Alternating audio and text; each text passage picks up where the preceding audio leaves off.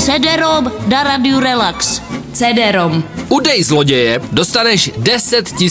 Tak zní jedno heslo z ostravské radnice. Vedení radnice už totiž došla trpělivost se zloději poklopů na kanálech. No a tak schválili výměru finanční v hodnotě 10 000 korun každému, kdo pomůže odhalit pachatele ukradených poklopů kanálů. Mimochodem, jen tak pro zajímavost, za 5 měsíců vznikla škoda 341 000 korun. No tak nás pochopitelně napadlo, co na to náš pan CDRom. No tak, já musím říct, že 10 000 to je teda hodně malá odměna, jako za praskače, ale pochopitelně blíží se doba dovolených a je takzvaná okůrka, takže bereme všecko a každá koruna dobrá. Takže vy byste to udělal a skutečně byste někoho nahlásil, kdybyste toho pachatele viděl a znal? Jak no tak nahlásil, no tak samozřejmě praskat se nemá, ale jíst se musí, že jo? A já kdybych ho viděl, no co viděl, já ho přímo znám. Takže chcete tím říct, že byste jako byl konkrétní, že byste prostě jmenovitě ho fakt nahlásil? A tak samozřejmě, že bych ho nahlásil pod cizím jménem, aby nebyl dopatratelný.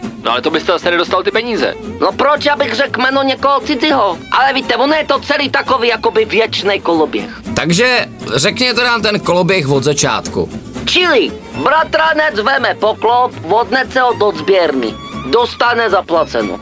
Já nabonzuju bratranka, dostanu 10 táců a policajti odnesou poklop zpátky ze sběrny na tu díru. No a co ten bratránek, ten si teda půjde sednout? Ty nemůže sedět, to je nesvépravný člověk. Tomu nic neudělaj. A on zase na druhou stranu veme další poklop, odnese do sběrny, dostane prachy, já nabonzuju nesvépravnýho bratranka, dostanu 10 táců, už mám 20 a policajti zase vrátí poklop na tu díru. A než takhle obejdem celou Ostravu, tak si přijdem na slušný balík. Já i bratranec.